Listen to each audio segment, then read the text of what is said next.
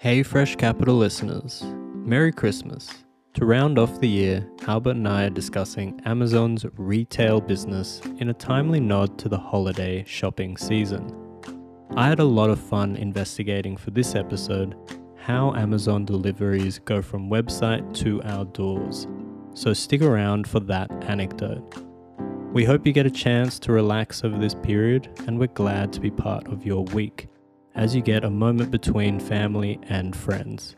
If you liked an episode, please let your friends and family know about us. It really helps us out. Talking companies and investing is also a great way to exercise the knowledge you pick up as you follow the pod. As always, listen and enjoy.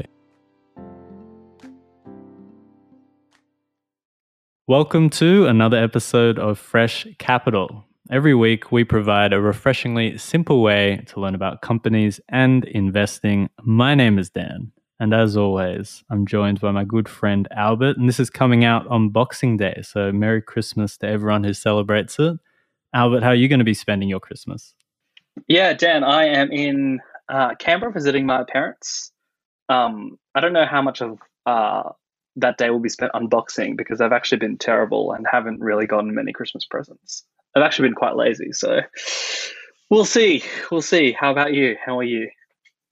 I'm well. I came in late to this recording session because I'm preparing Christmas lunch or part of Christmas lunch.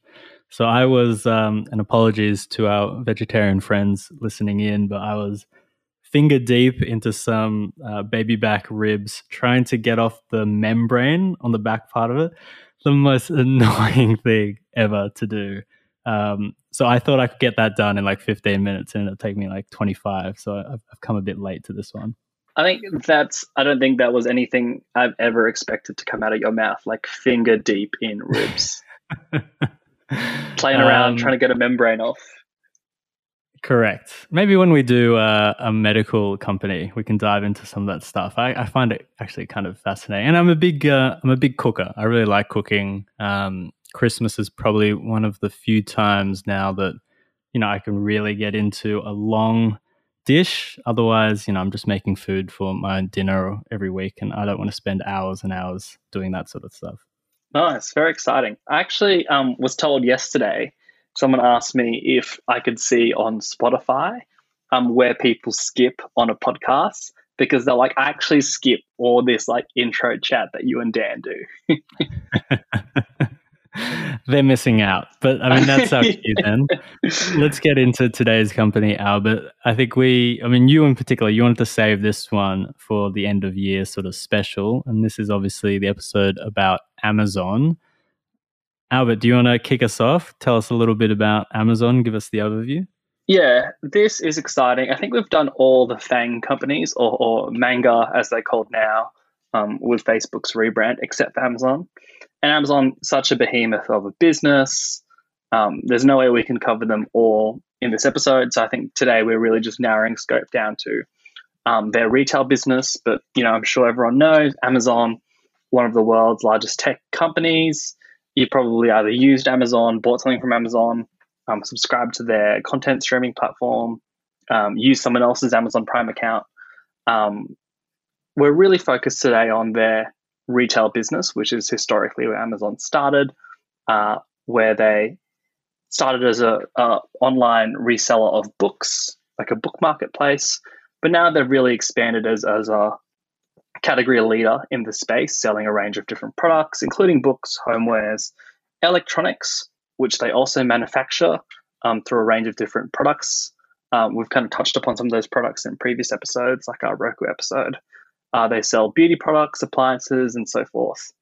They actually don't categorize their business into retail specifically, Dan, when you go through the annual reports. And if anyone who's listening wants to go through Amazon's annual report or 10K, they refer to it as consumer, which really covers everything they do from a business to consumer company, including retail, which is what we're going to talk about, their content creation business, etc. But really, again, today we're really focused on retail. Yeah, and there's a reason we're focusing on retail. One is, we try and keep these episodes to 40, 50 minutes, so we want to keep it tight.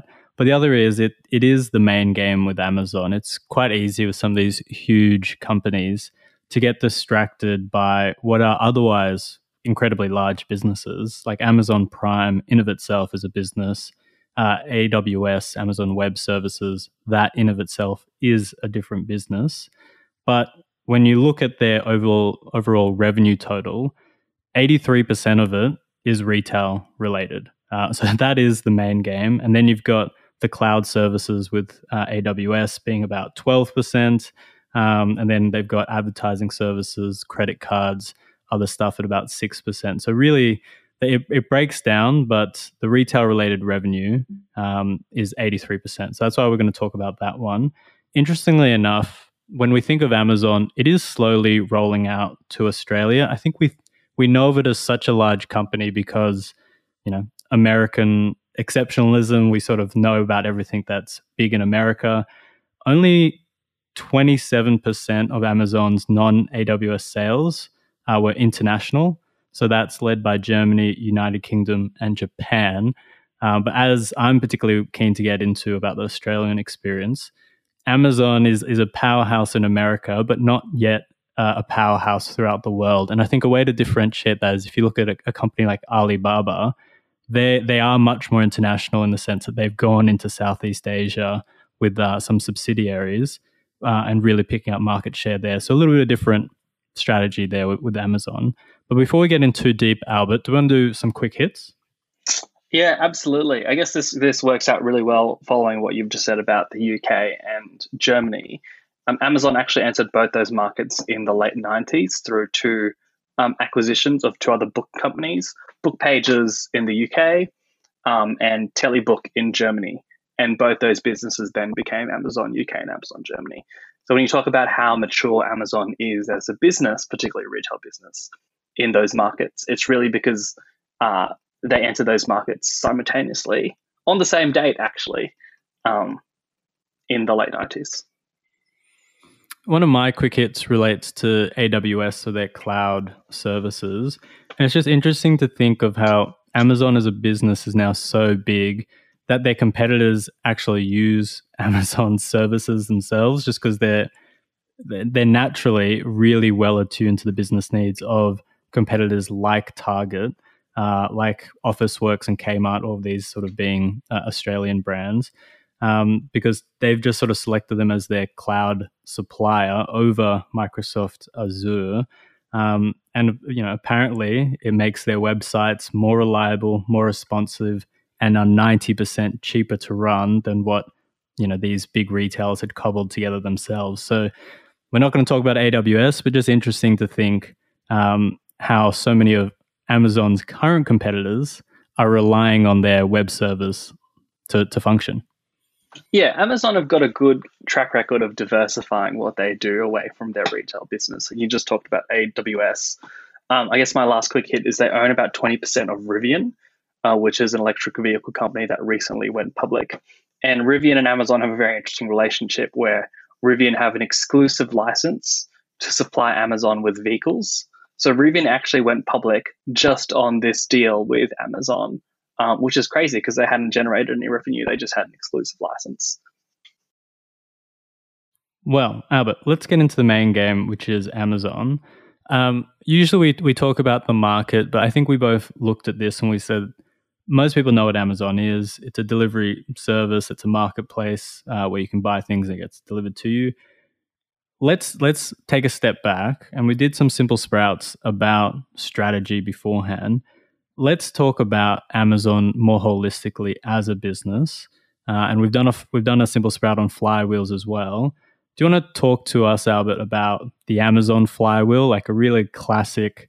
If you're an MBA business student, you'd look at Amazon as a case example, and this would be one of the first things that you learn in the lesson. How does that look? How would we explain that to the listeners? Yeah, let's we'll put a copy of this or link it in our show notes. But before I jump into the Amazon flywheel, I really want to emphasize that Jeff Bezos, who is now like the former CEO of Amazon, really is customer obsessed and focused. And he talks about customer centricity and his obsession with fulfilling the needs of the customer. as one of the core tenets to what Amazon does. And this is honestly like a no-brainer. If you run any sort of business that has a customer or relies on particular customers, which every business does, you of course want to optimize for the best customer experience. But it's a very easy thing to say, very difficult thing to do. And Amazon really nail it with how obsessed they are with customers. So their flywheel really starts at this idea of customer experience. So I'm going to start there. And if you have a really great customer experience, it can then drive a lot of traffic. And when I talk about traffic, that means people either going into their physical stores, because Amazon does have physical stores, or going onto their website, which is their most popular way of attracting customers. If you get heaps of traffic to your website or to your store, you're going to get more sellers on your platform. So sellers being the people who sell through Amazon Marketplace, but Amazon also operate kind of a retail wholesale business where they buy and sell goods. They can attract more sellers and therefore leads to a better selection. That's kind of that first part of that flywheel. There's a second part of that flywheel, Dan, which is kind of internally looking at how Amazon operates. So as they get more people and as they grow, they can lower their cost structure. It's a classic economies of scale play. As you grow and as Amazon grows, they can invest in more things that helps their business develop a lower cost structure. They can amortize the cost of different programs, warehousing, distribution, logistics, etc., across their entire business. They get better scale from their distribution centers, which then enables them to lower prices. Lower prices then leads to a better customer experience, and then that flywheel then drives more traffic. So you can really see how Amazon have built a growth machine that stems from having a really strong customer experience internally and externally.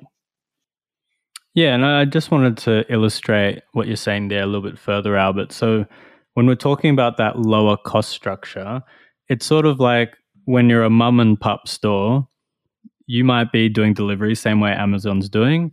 You have to pay Albert, minimum wage, let's say it's $20 an hour, to slap stickers on every single package that goes out. If Albert does 100 packages in an hour, that means that the cost of that sticker application is $20 an hour, or $20 for 100 packages that go out every hour. Now, as you scale up, say the mom and pop store does really, really well. They say, let's replace Albert with a robot who puts on 1,000 stickers in an hour, and now suddenly the cost of putting on stickers is 10 times less. That's what we mean by as businesses scale up, they've got more activity, they're handling more goods. They can invest in, an expensive robot that is probably more expensive than Albert's $20 an hour. But over a year, over 2 years, that price actually makes it worthwhile. It becomes cheaper in the long run. And that's what Amazon does. That's what Walmart has made their business on, is just scaling up, getting lower cost structures in, which means you can pass on lower prices to your consumers, better customer experience, more of them come through the door. The flywheel sort of keeps going. So it is really demonstrative of, I think, it's not a complex business model. And sometimes when we think of how businesses have to be good, we try and think about, well, they have to be complex to be different, unique, have an advantage over the competitors. Sometimes it's not complex at all. It's just making sure you execute in a way that you can deliver these marginal benefits. Yeah, and Bezos has been quoted on this and asked about this a number of times. His strategy of being customer obsessed isn't any different to Walmart's or Costco's strategy of being customer obsessed. I'm sure if you asked both the CEOs of those companies whether they care about customers, they would absolutely say they do care about customers. But this comes out completely different in how they execute on that obsession and they care about customers. So let's talk a little bit more about the retail business, Albert. We've, basically skimmed over it at the start there, assuming that people have sort of dealt with Amazon before. And we have talked about e-commerce marketplaces several times over the pod. But general overview of an e-commerce marketplace, Albert, I guess the classic example, the model was eBay, and now Amazon has just sort of taken that to the next level. Yeah, I think there's probably two sides of the retail business. So the first side is really traditional retail. Like Amazon buy and sell products from different customers. So the products that they offer through their Amazon store are products that they've purchased from a wide range of vendors, suppliers, and then they resell those products. In addition to that, they host a marketplace business, which is probably the second layer of what Amazon retail looks like, which is products offered by third-party resellers who then use Amazon as a platform or a sales channel to sell products. So they're analogous to a Costco or a Walmart or Coles and Woolworths, JB Hi-Fi in one part of their business, and then another smaller part of their business, they're analogous to probably something like an eBay. Yeah.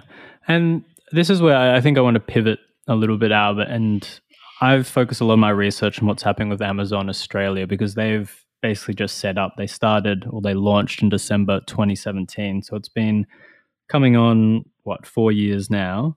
And I really wanted to sort of underscore, as simple as the business model is, there's a lot that goes on underneath the hood. So are you happy to dive into this now, or you want to do a little bit more on e-commerce? No, let's do it, because I think that operationally what makes Amazon really successful is how well they perform from a logistics and distribution sense. Yeah. So again, this is Australia centric. They launched in December 2017. Now they've got 5 fulfillment centers and 14 logistics sites around the country. If you're thinking of the population of Australia, about 25 million people, they offer 125 million products right now. So if everyone decided to buy 5 things from Amazon tomorrow, they would have just enough storage space to basically fulfill all of those orders. They really have to scale up during peak times. Every retail business knows that the Christmas Boxing Day trade is the main game. Every retail business has a better Q4 than all of their other quarters. And in many cases, their Q4 is, better than the other 3 quarters combined. So something to keep in mind with Amazon. They're going gangbusters at the moment, and they have to actually hire 1,000 extra seasonal workers to fulfill that sort of demand. So you think of Australian Post also have to bring on a whole bunch of workers during this period. Amazon is the same. So they've still got a whole bunch of workers. It's just in different areas of the business. So where they've replaced some of these workers is in having, in Australia, or in the Southern Hemisphere rather, their first robotics fulfillment center. What that looks like is it's a huge warehouse, about 24 rugby league fields in length. That's their footprint. So it's absolutely huge. It's around Western Sydney. Inside, you'll have 20 million items. All of those items are then categorized into about 37,000 yellow storage pods. It's sort of like, if you ever moved houses and you bought plastic tubs, it's sort of like those, which they used to store things in. And then hundreds of robots will move around the facility and pick up from those storage pods the jewelry, the books, the electronics, the pantry items, toys, whatever, to then be delivered to human workers who do the packing for delivery.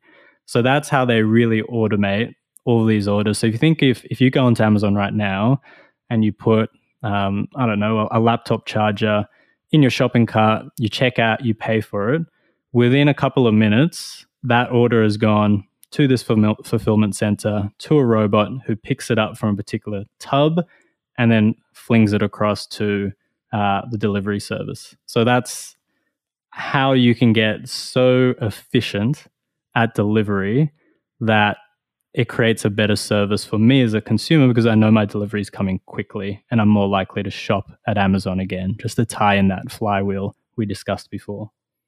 It's actually pretty crazy. I don't know if any of our listeners have ever worked in retailing or e-commerce, but generally for less mature businesses, as soon as you click buy on a website, that gets sent back to some database. Someone then on Excel is sending that order to their fulfillment center. So for the most part, it's not automated or assigned in some way, and then someone from a store goes, or someone from a fulfillment center goes to pick it up. And so the fact that they've kind of automated all of this process is amazing. And it's a no-brainer to think, let's use robots because, they can work infinitely, they're much faster, more efficient. I think what I really want to call out here is it takes a lot of expertise, logistics expertise and warehousing expertise to amass a production that can do both jewelry and a TV. Like warehousing jewelry and warehousing TV. Well, I bought sour worms from Amazon the other day. Warehousing sour worms and warehousing a TV are two completely different types of warehouses. And having robots come and pick those two things up are completely different things. You can't just use a robot to pick up a TV and use exactly the same one to pick up jewelry and sour worms because they're completely different packaging. Handling needs are different. So the fact that Amazon has done this operationally is incredible. I don't think many people really appreciate the expertise that goes into Amazon's operations. And this goes to the point about the lower cost structures.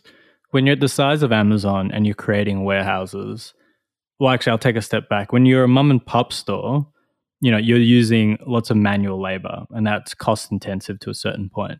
When you scale up to being, a larger business than that, say you're still like a national brand, a national company, you're still probably at the size that you're buying manufacturing or machinery rather, sort of not custom. It's still off the shelf. It's still thousands of dollars or whatever. Maybe the analogy is, say you're a bakery and you've got several stores, you're still buying a particular type of oven, okay? And it's got particular quirks and whatever, and it suits your needs, but it's not custom. When you get to the Amazon level, where you've just got so much money, you're actually designing that oven for your particular needs and purposes. And it might be that, it's going to be a particular shape so that in your particular warehouse, there's just optimum efficiency with having access to it. It's at a particular height, so your robots can slot in at just the right level. I know I'm mixing analogies here with this oven, but other things.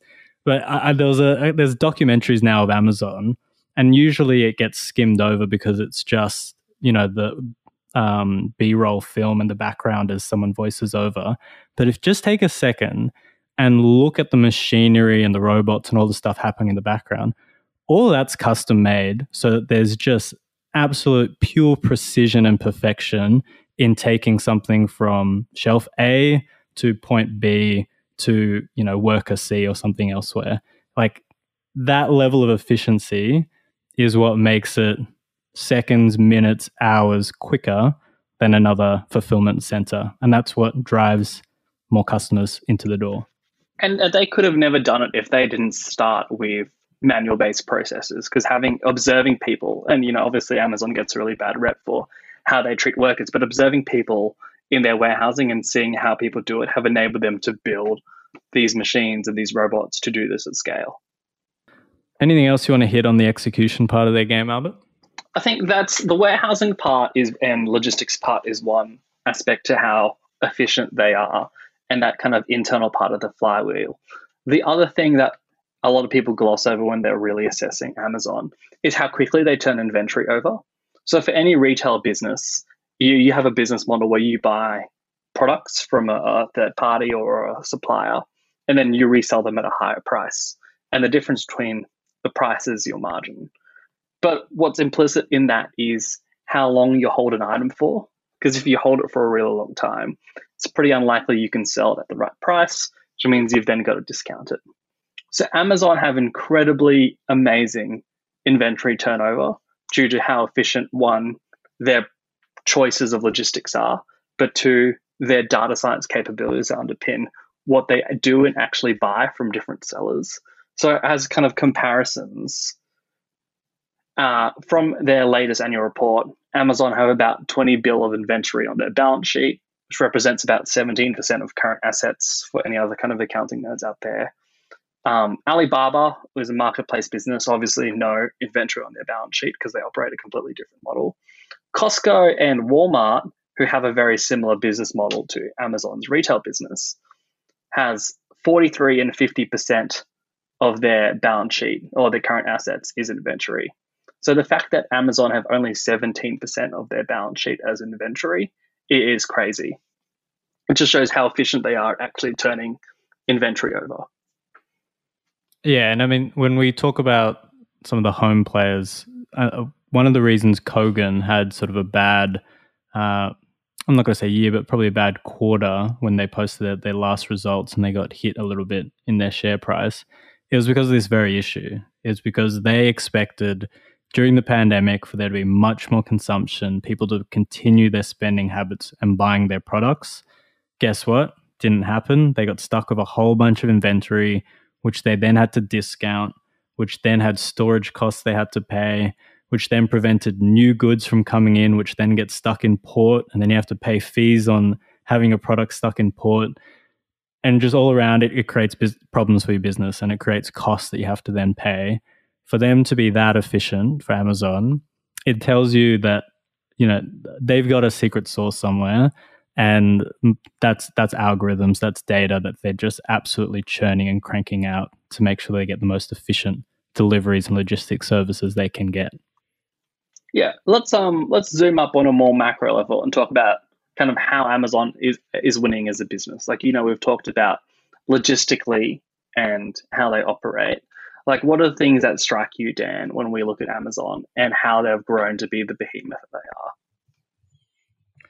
Well, I mean, to me as a customer, it's interesting to look at the Australian experience, which is it's actually been kind of slow adoption. I remember when they launched in 2017, so we would have just been finishing up uni, Albert.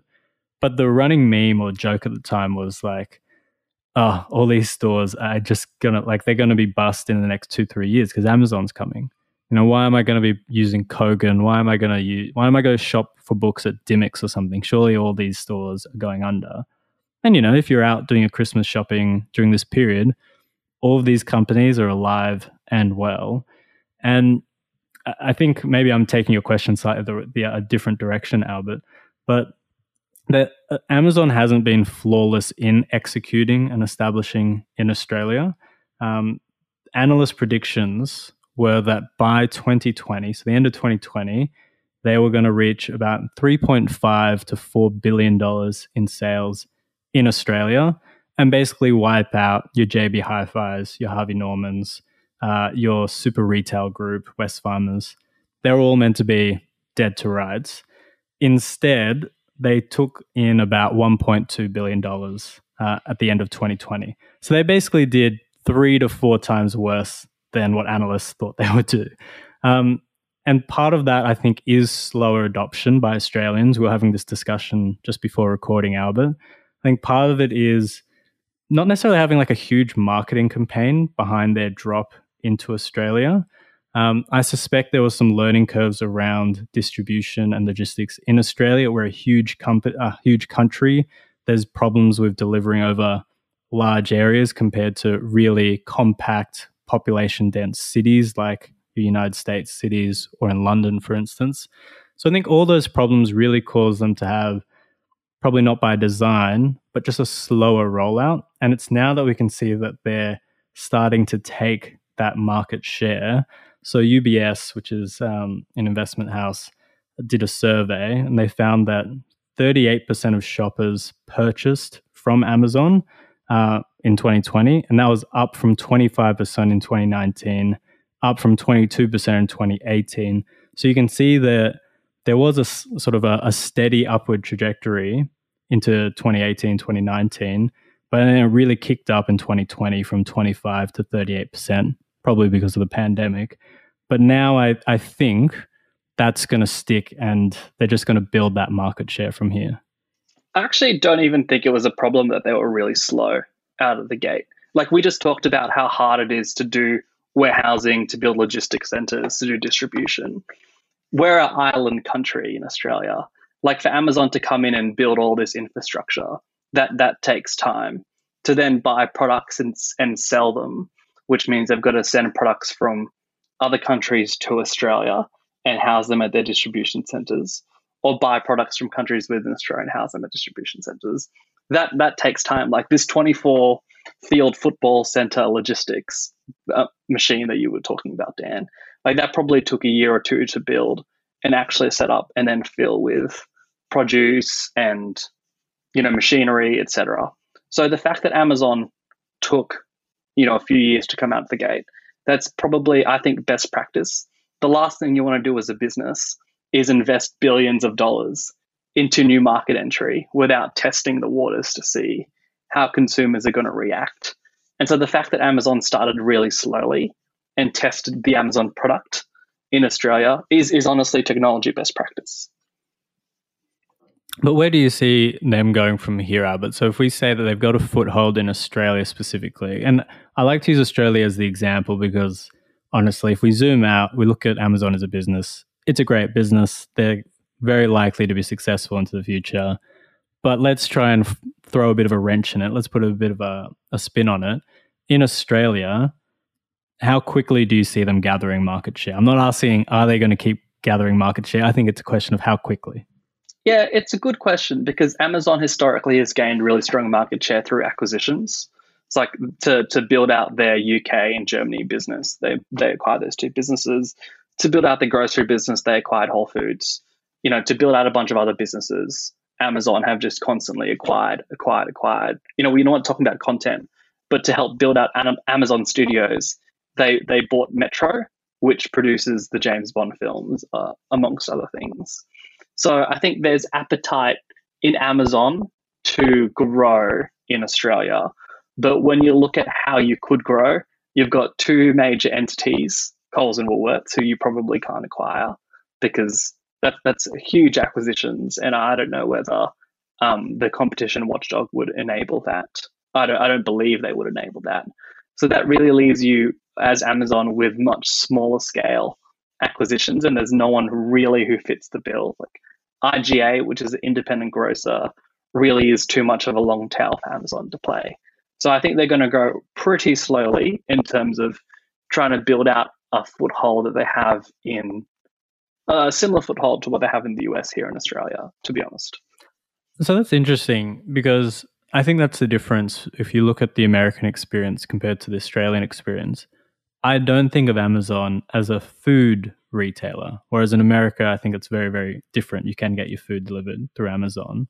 Here, if we just look at some of the numbers, if they were to reach that $4 billion mark, which investment analysts sort of hoped they were going to reach, that's only 1% of total retail sales in Australia or 2% of non-food retail.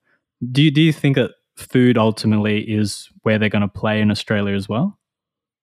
I think yes, because if Amazon really wants to compete in Australia, you need to adapt to Australian shopping habits. And Australian shopping habits now have really pushed online e-commerce to most things except food. Like grocery stores is still bricks and mortar in Australia. But for the most part, other consumer goods, clothing, beauty, healthcare, most appliances, small electronic goods, a lot of people do buy online, and that's probably going to increase due to COVID. But groceries, that very much still is a physical experience for Australians. What do you want to pivot to next, Albert? What do you want to talk about?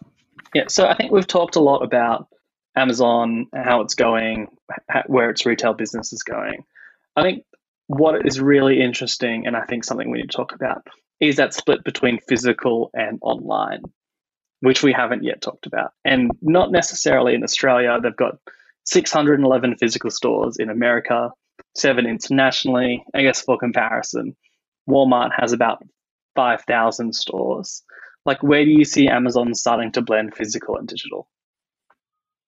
Well, I remember several years ago, the sort of hype around the Amazon store where you put, lollies, put chips, put apples, whatever into your basket, and then you just walk out the door because, it's like a digitized physical space where it recognizes what you've taken off the shelf.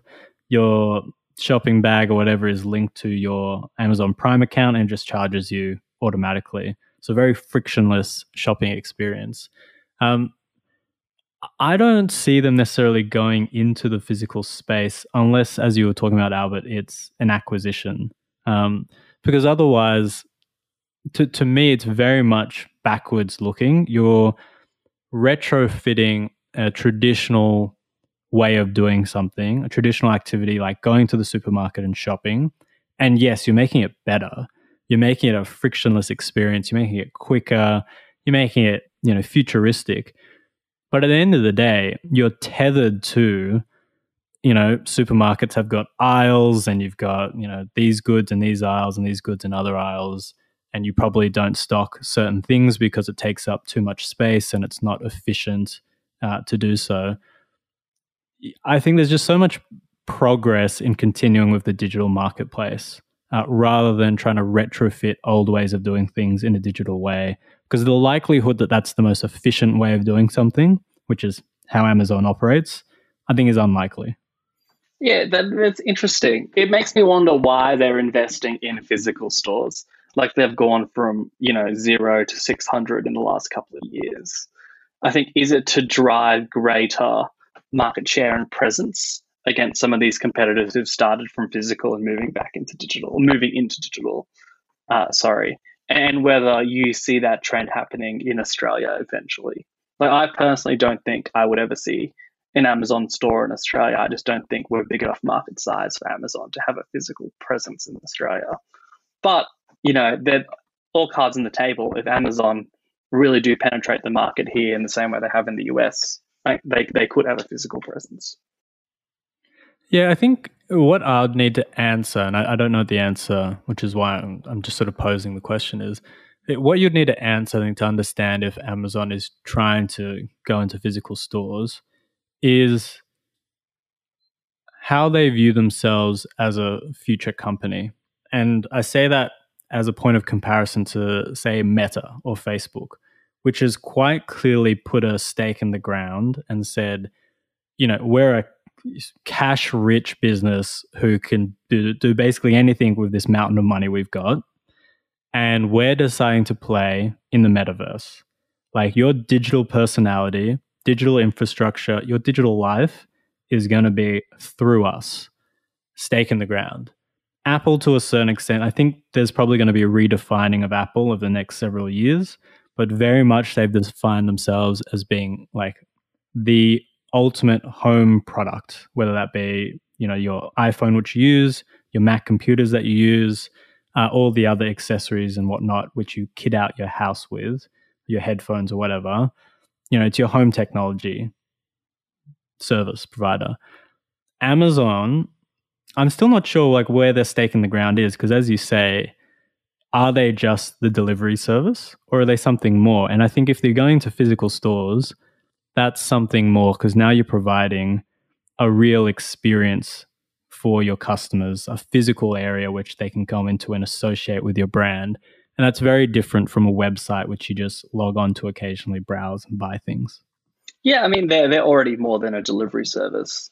So, we're talking about them, but they've got content, they've got AWS, they've got their artificial intelligence business, they've got Rivian. But how does it all merge together? That's like, because to me, it's very disparate. It's just different things. And I remember we had that Facebook episode where I was looking at their VR goggles, WhatsApp, all these different acquisitions or whatever, and didn't fit together until they said metaverse. That's what we want to be doing. And then you could start drawing the links. I don't know how you draw the links between Amazon Prime as like as content producing, Amazon Web Services, and logistics delivery. Like, there's shades of lines, but nothing concrete.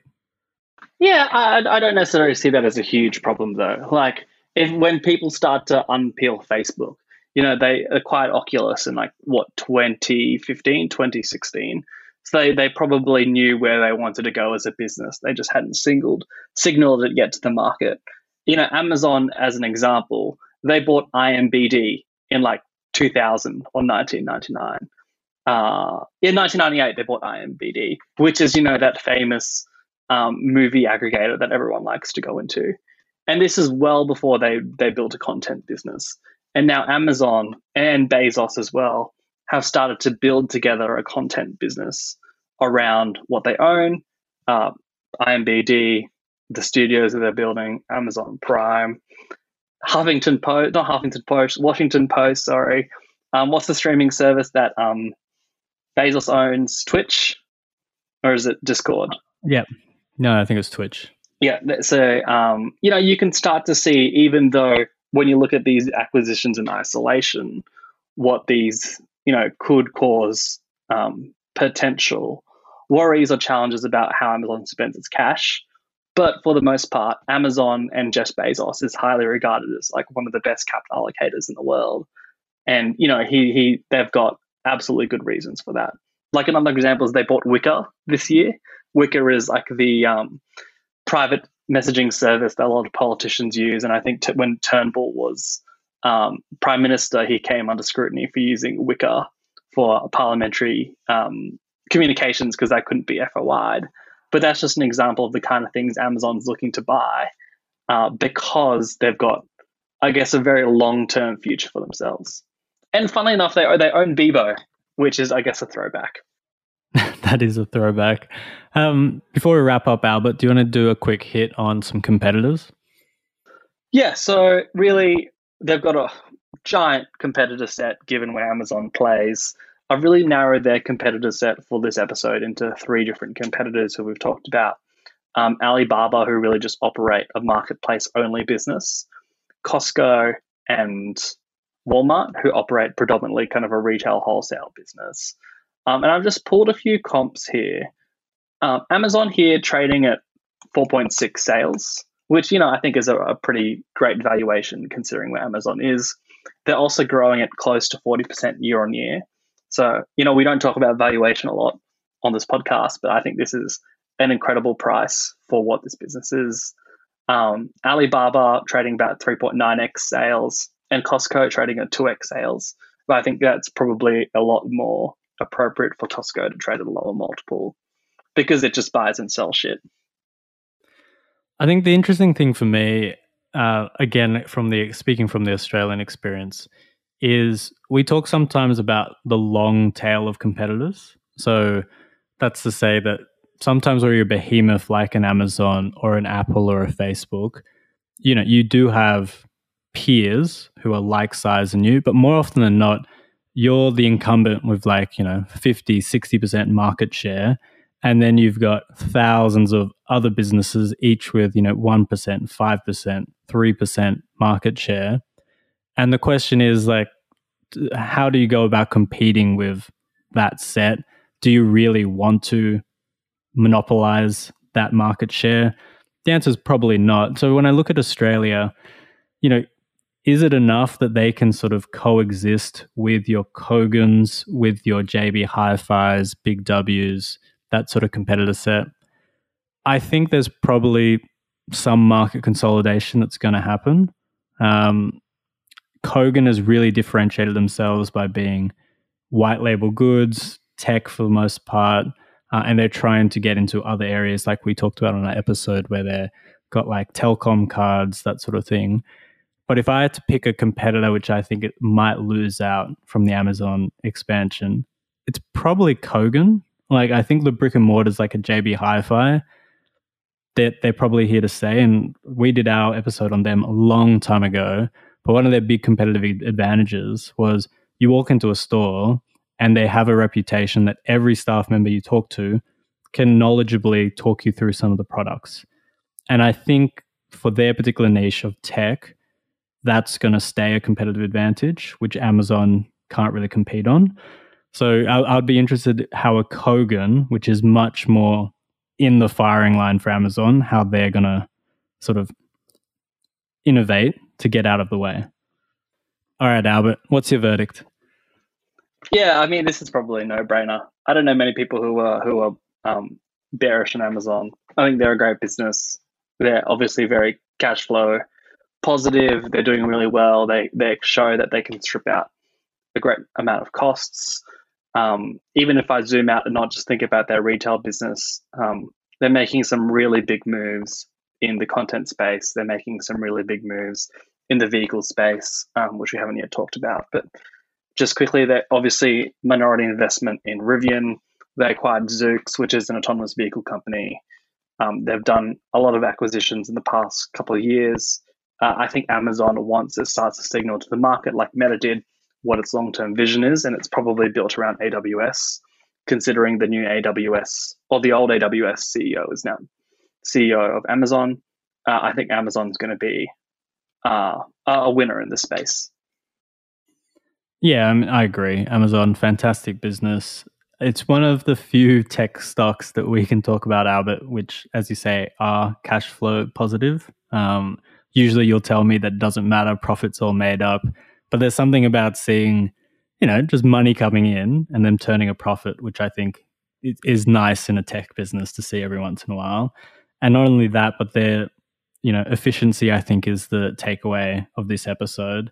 They're just becoming more and more efficient. So FY19, their operating margin was about 5.1%. Year after that, 5.9%.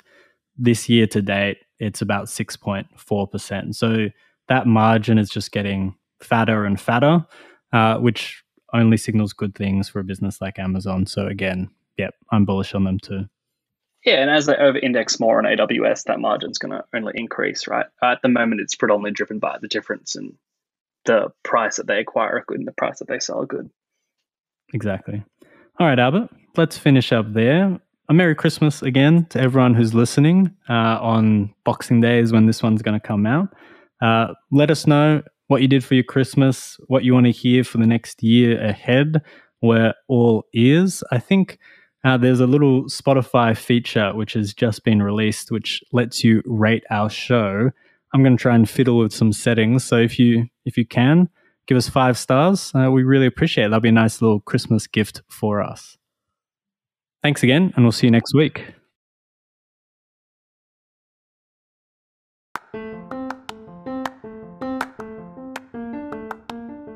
Thank you for listening to another episode of Fresh Capital.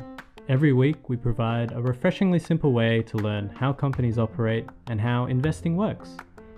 Just a reminder, all information contained in this podcast is for education and entertainment purposes only. It is not intended as a substitute for professional, financial, legal, or tax advice. The hosts of Fresh Capital are not financial professionals and are not aware of your personal financial circumstances. Any opinions expressed in the show are not recommendations or advice. Please consult a licensed financial professional before you jump in. As always, we look forward to seeing you next week. See ya!